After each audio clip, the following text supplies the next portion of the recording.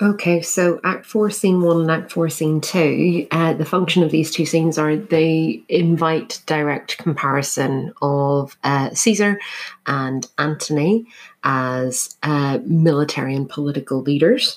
So we're going to go through quite short scenes, but are actually really, really useful in terms of comparing the two different generals and thinking about which ones we're supposed to admire or which aspects of their characters we're supposed to admire or criticize. So we begin with Caesar's camp near Alexandria. Interesting use of kind of pronouns again in Caesar's language. He calls me boy. I have many other ways. He tries to beat me. So there is that kind of a sense that this is kind of personal again, and that Caesar sees Antony's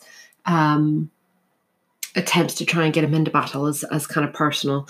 There is the description of Antony from Caesar as an old ruffian, and that he wants Antony to know that he laughs at his challenge, and ultimately that, single combat is heroic somewhat, but actually is a foolish judgment when Caesar is winning. Essentially, the kind of the greater war. Antony wants to win this kind of battle. And Maecenas offers advice to Caesar when Caesar must think when one so great begins to rage, he's hunted even to falling. And it's interesting use of that animalistic imagery that they've kind of pinned Antony into a corner, and that he's going to fight even though he knows that he's going to fail, essentially. And it's the idea of don't answer his kind of calls for single combat, but make boot of his distraction. In other words, take advantage of his mad rage. So again, another sign that Antony's not thinking straight, apparently, from Caesar's perspective. But there is honor in his appeal for single combat in terms of kind of Roman military identity, which we have to kind of remember. Caesar's response is, know that tomorrow the last of many battles we mean to fight. And I would put a star at that because it's an interesting one that Caesar again has this confidence that he will, this will end it. He'll win this. And actually he's wrong. He's not going to win it. So it's worthwhile kind of putting down again this idea of fate and destiny. Is Caesar making a sensible judgment here, thinking that of course he's going to win. He's got everything on his side, but actually Antony has experience somewhat on his side that he seems to disregard. And what his tactic is, and this will end the comparison into the next two, is Caesar. His response is within our files. In other words, within our army, there are those that serve Mark Antony but late. And again, that idea of loyalty versus disloyalty is coming up again, and we know that that's how Act 3 ended with Enobarbus's kind of conflict.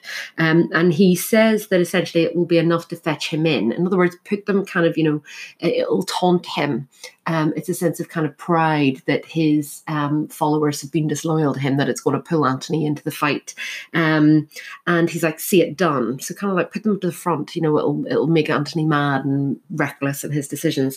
And it seems quite cruel in terms of Caesar's view as a leader in terms of kind of his subordinates. Now, his last line, poor Antony, it's worthwhile thinking about what's his attitude. Is it controlled? Is it scornful? Is it angry? Is it sympathetic? Is he being bitterly ironic at that point? It can be read in many different ways. And then we enter Act 4, Scene 2, which automatically contrasts with Antony's response. So again, that kind of the way these two scenes have been put side by side will encourage us to make those two comparisons. And Enobarbus relays the information of he's not going to fight with you. Like, he's not going to take your taunt to single-hand combat.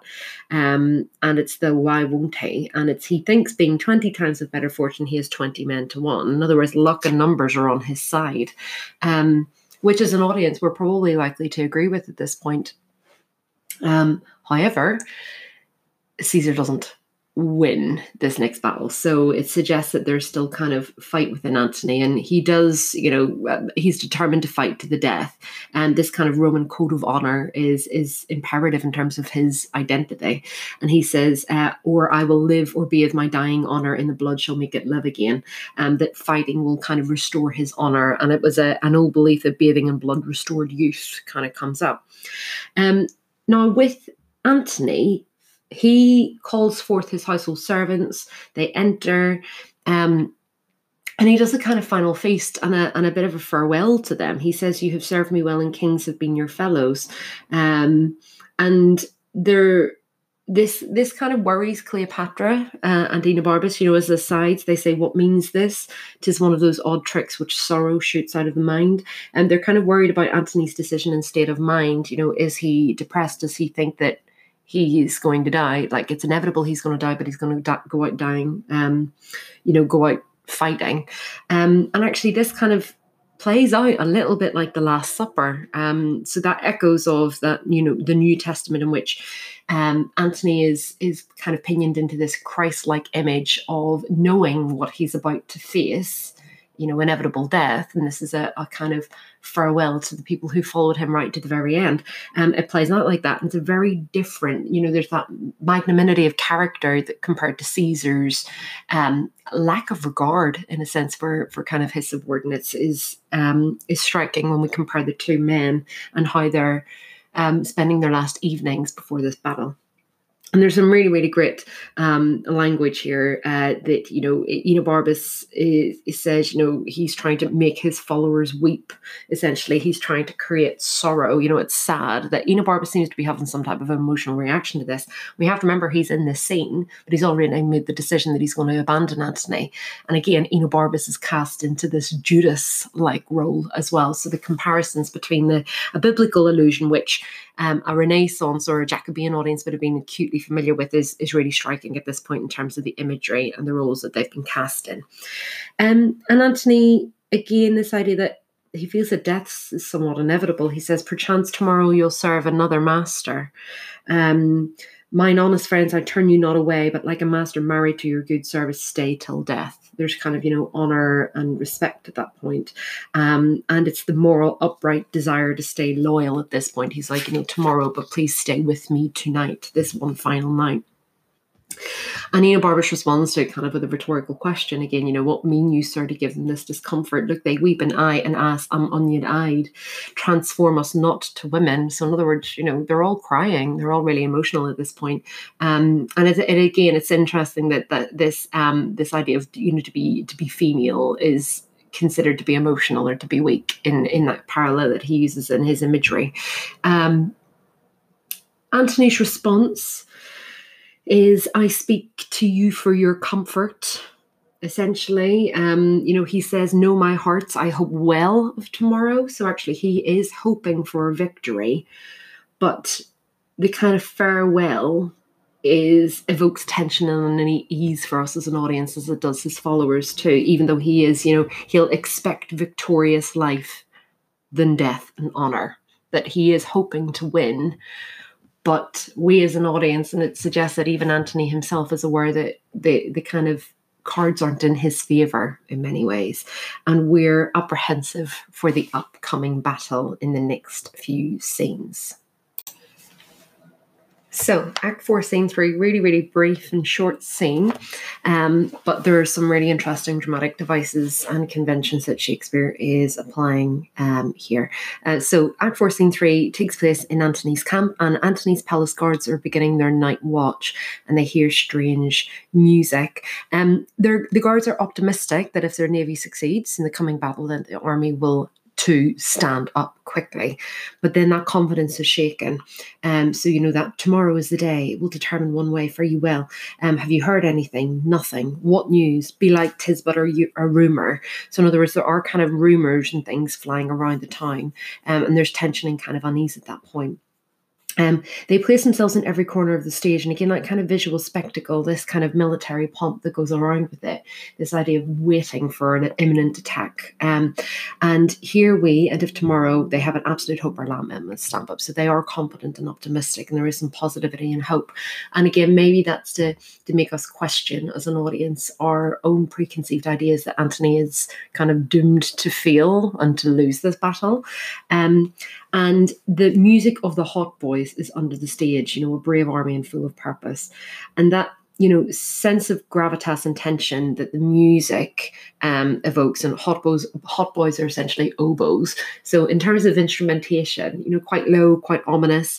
And it's a theatrical device that suggests essentially the proceedings of war at what point. Now, it's interesting that it comes from under the stage, because they do talk about that, it's music in the air, no, it's under the earth. And that one soldier says, it sounds well, does it not? And another says, no. And actually, there is kind of uneasiness from it. That, one of them thinks that music is a good omen. Another thinks that it's a bad omen, that it's Hercules abandoning Antony. We have to think of the kind of Renaissance stage as well. So if we're thinking of the Globe, you can do a bit of research on this theatre if you're not familiar with it. The idea of under the stage is a signifier of hell and of sin. That's where characters, come from when they've died. And above is called the gods. And if you look in the Globe Theatre, the ceiling of the outdoor theatre is painted like the skies of heavens. So the gods are up and then hell is downwards. So the fact that the music's coming from under the stage suggests that there's tension and unease and fear kind of underpinning all of this. It is also a reminder of kind of fate and supernatural, that there seems to be something bigger at work in this play, kind of beyond human understanding in so many different thoughts. And the fact that it's one soldier says that it's the god Hercules who Antony loved leaves him. It's this idea that, his military image is perhaps abandoning him. What's really interesting is that we're offered contrasting opinions of that it's good news, no, it's bad news. And it helps to just, again, create anticipation and tension for us as an audience. And it kind of does somewhat forebode what feels like inevitable doom. And we have to remember we've got that dramatic irony of, we were privy to the conversation between Antony and the soothsayer, that Antony's fortune will not light when Caesar's nearby. And it seems to be inevitable that he will fail this battle. However, we will find out soon that he doesn't.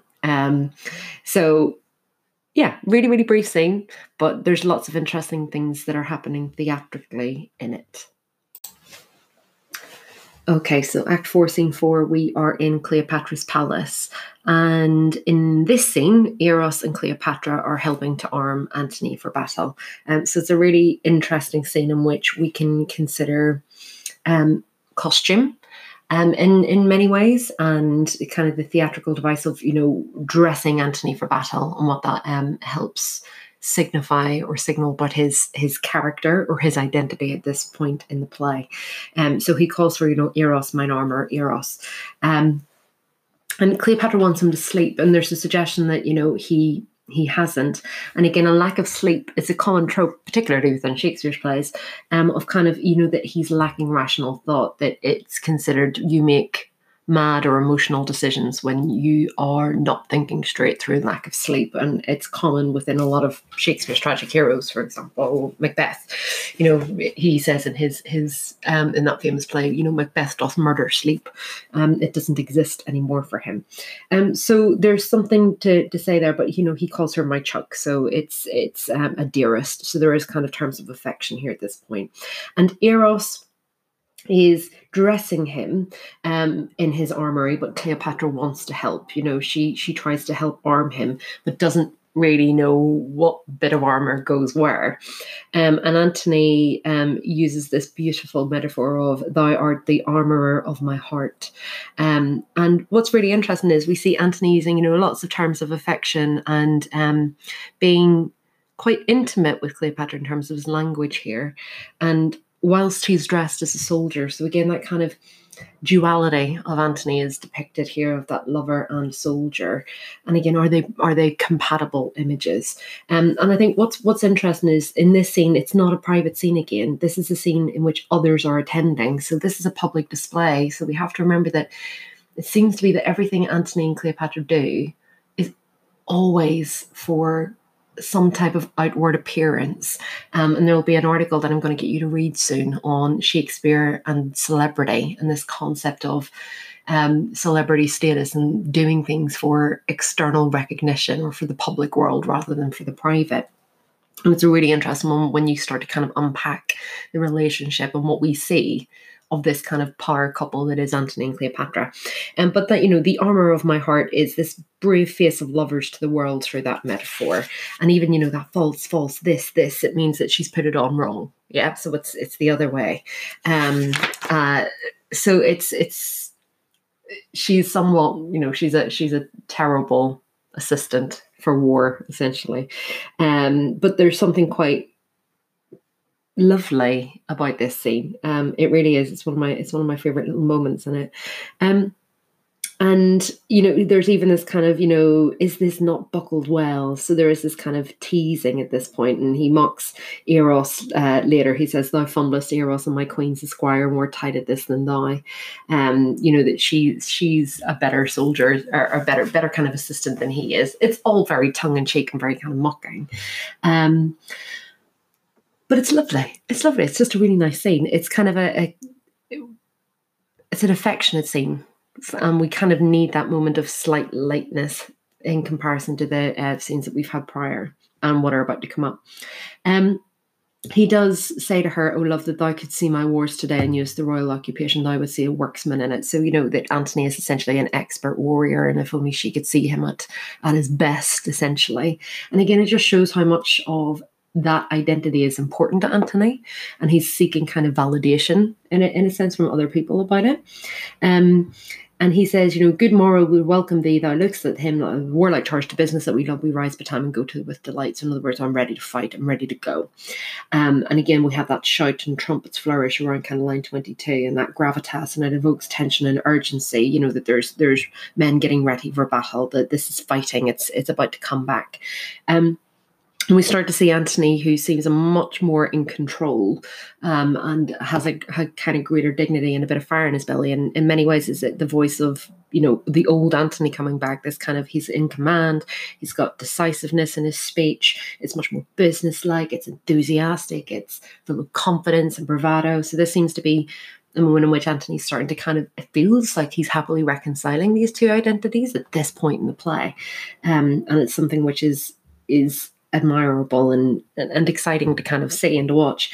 If we look at his language from 25, it's, "'Tis well blown, lads, this morning, like the spirit of a youth that means to be of note begins betimes."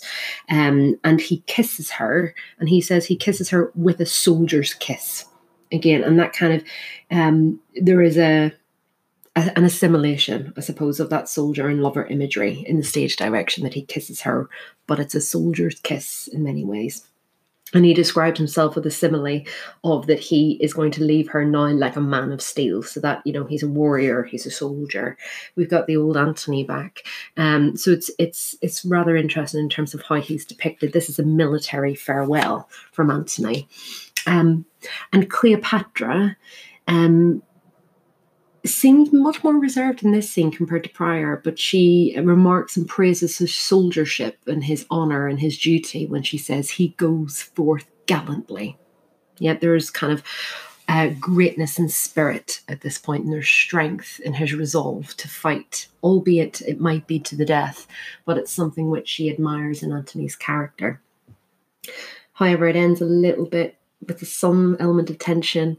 She kind of almost imagines that he and Caesar might determine this great war in single fight. Then Antony, and she's got that hyphen, but now well on, she kind of interrupts herself. And is there a sense of a worry, or that she doesn't want to think about it too much? Potentially. But there is that interruption which creates an element of unease, that is this the last time the two are going to be united? Is Antony going to fall at this point? Okay, so we enter scene 5, Antony's camp and the impending preparation for war. So Cleopatra is waiting in her room, very different compared to her determined to go to fight in the build up to the battle to Actium. Seems to be that she's learned her lesson, and a clear reminder for us as an audience that war and battle is a man's world in this play, and that women have no place in it is kind of what's stressed. But Antony essentially admits his fault in not taking the soldiers' advice to fight on land in the build-up to Actium. And in this short scene, he learns of Enobarbus's desertion, and he shows his dignity as a leader because instead of seeking revenge, he orders his friend's treasure to be sent after him. So the trumpets sound, the soldiers met him. You know, there's this kind of impression of the gods make this a happy day to Antony. So there is hope and hope on their side, essentially, for a winning this upcoming battle between him and Caesar. And Antony says, would thou and those scars had once prevailed to make me fight at land? And he admits his flaw in not listening to previous advice. And in many ways, it could be, is this the moment in the play in which there's a partial anuresis where Antony becomes wholly aware of his previous mistakes and trying to seize the opportunity to make it right? Is this that moment in terms of the structure of the tragedy? As the scene kind of moves on, we find out that Enobarbus has left. He is with Caesar. And Antony, it seems to be asked that question, is he gone? Like it's this kind of shock or surprise that Enobarbus has abandoned him. And there is quick exchange dialogue, but then that slow pace on, is he gone? Most certain. Go, Eros, send his treasure after him, do it. So this kind of magnanimity that Antony has in that he forgives and understands Enobarbus, and actually he blames himself. He says, my fortunes have corrupted honest men. His immediate reaction is to blame himself for Enobarbus's desertion. Whether we as an audience agree with that is Antony to blame, or is Enobarbus partly to blame, or is it not as easy to define as black or white? But in many ways, his reaction to Enobarbus's desertion of blaming himself and sending the gold and the chests to Enobarbus after him, it heightens the sympathy that we have for Antony, and it actually heightens the respect that we have for him as a leader and as a friend. That he asks for gentle adieus and greetings to Enobarbus as well. Say that I wish he never find more cause to change a master. He hopes for the best. He hopes that he finds a master that Enobarbus feels that he can stay with. Antony blames himself. So it's a really, really key, although it's a brief scene, it's a really important scene for us to think about Antony as a leader in a sense, and him as a tragic hero as well. Act 4, Scene 6. So again, Act 4, it's a sequence of lots of really short scenes when we jump back and forth over and over again between Antony's camp and then Caesar's camp. And again, a real contrast between Antony and Caesar is made in this next scene. He's a very different military leader to Antony. He comes up with the message to Agrippa to go charge Agrippa, plant those that have revolted in the van, that Antony may seem to spend his fury upon himself. It seems callous. He's like, in other words, the men who've essentially left Antony, he's like put them at the front ranks of the coming battle. So then when Antony's attacking the front line, it seems to be that he's attacking himself. It's a very different military and leadership approach compared to Antony, and it's one which might make us feel critical of Caesar. It's sensible in terms of that it will provoke a response to Antony, and it seems to be psychologically manipulative and destructive, but it's not moral, it's not honorable in many different ways. Before we kind of shift on to the next little bit, if we just skip back, Caesar, talks about our will as Antony be took alive. So in other words, we don't want to kill him, take him alive. We'd be again thinking, why? What's his intention? Well, obviously, it suits his kind of agenda to have an Antony who's alive, who he can potentially humiliate publicly for his own gain, rather than Antony dying honorably on the battlefield and becoming almost martyrized through that way. He does kind of mention that the time of universal peace is near. So, we're in the throngs of chaos. Peace is going to happen. What is, we know from AO3 that he will become Caesar Augustus, that universal landlord. And actually the world did, and the Roman Empire in particular, did experience kind of a long period of time of peace under his rule. So there is an accuracy in terms of his judgment there. But Enobarbus, again, this kind of recognition of his error, that he's made the wrong decision, that Caesar is not an honourable leader like Antony was. And what's interesting structurally is he acknowledges this prior to the messenger delivering the wealth from Antony and Antony's message, and that's really important.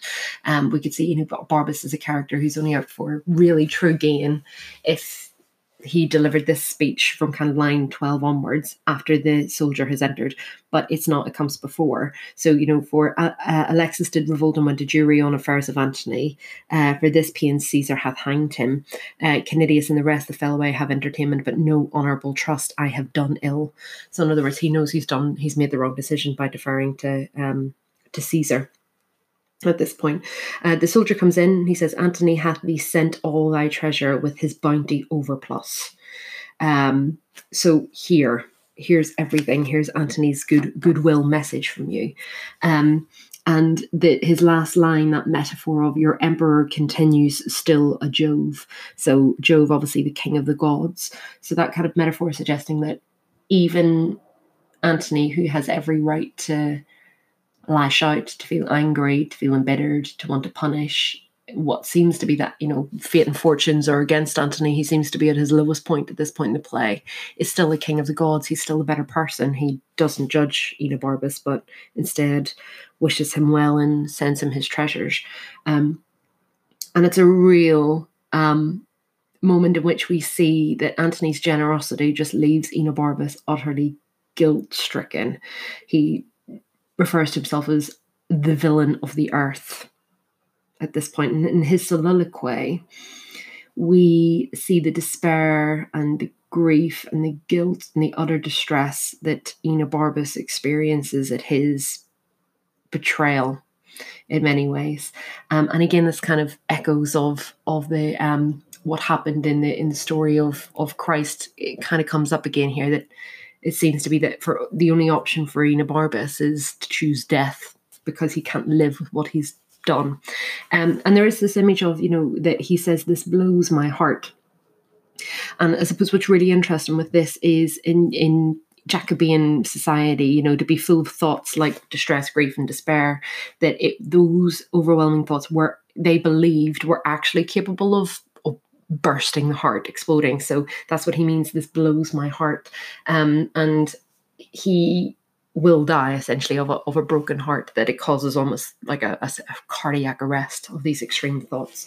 And what's interesting is Enobarbus feels that the only honourable death he deserves is that he needs to seek some ditch wherein to die. The foulest best fits my latter part of life.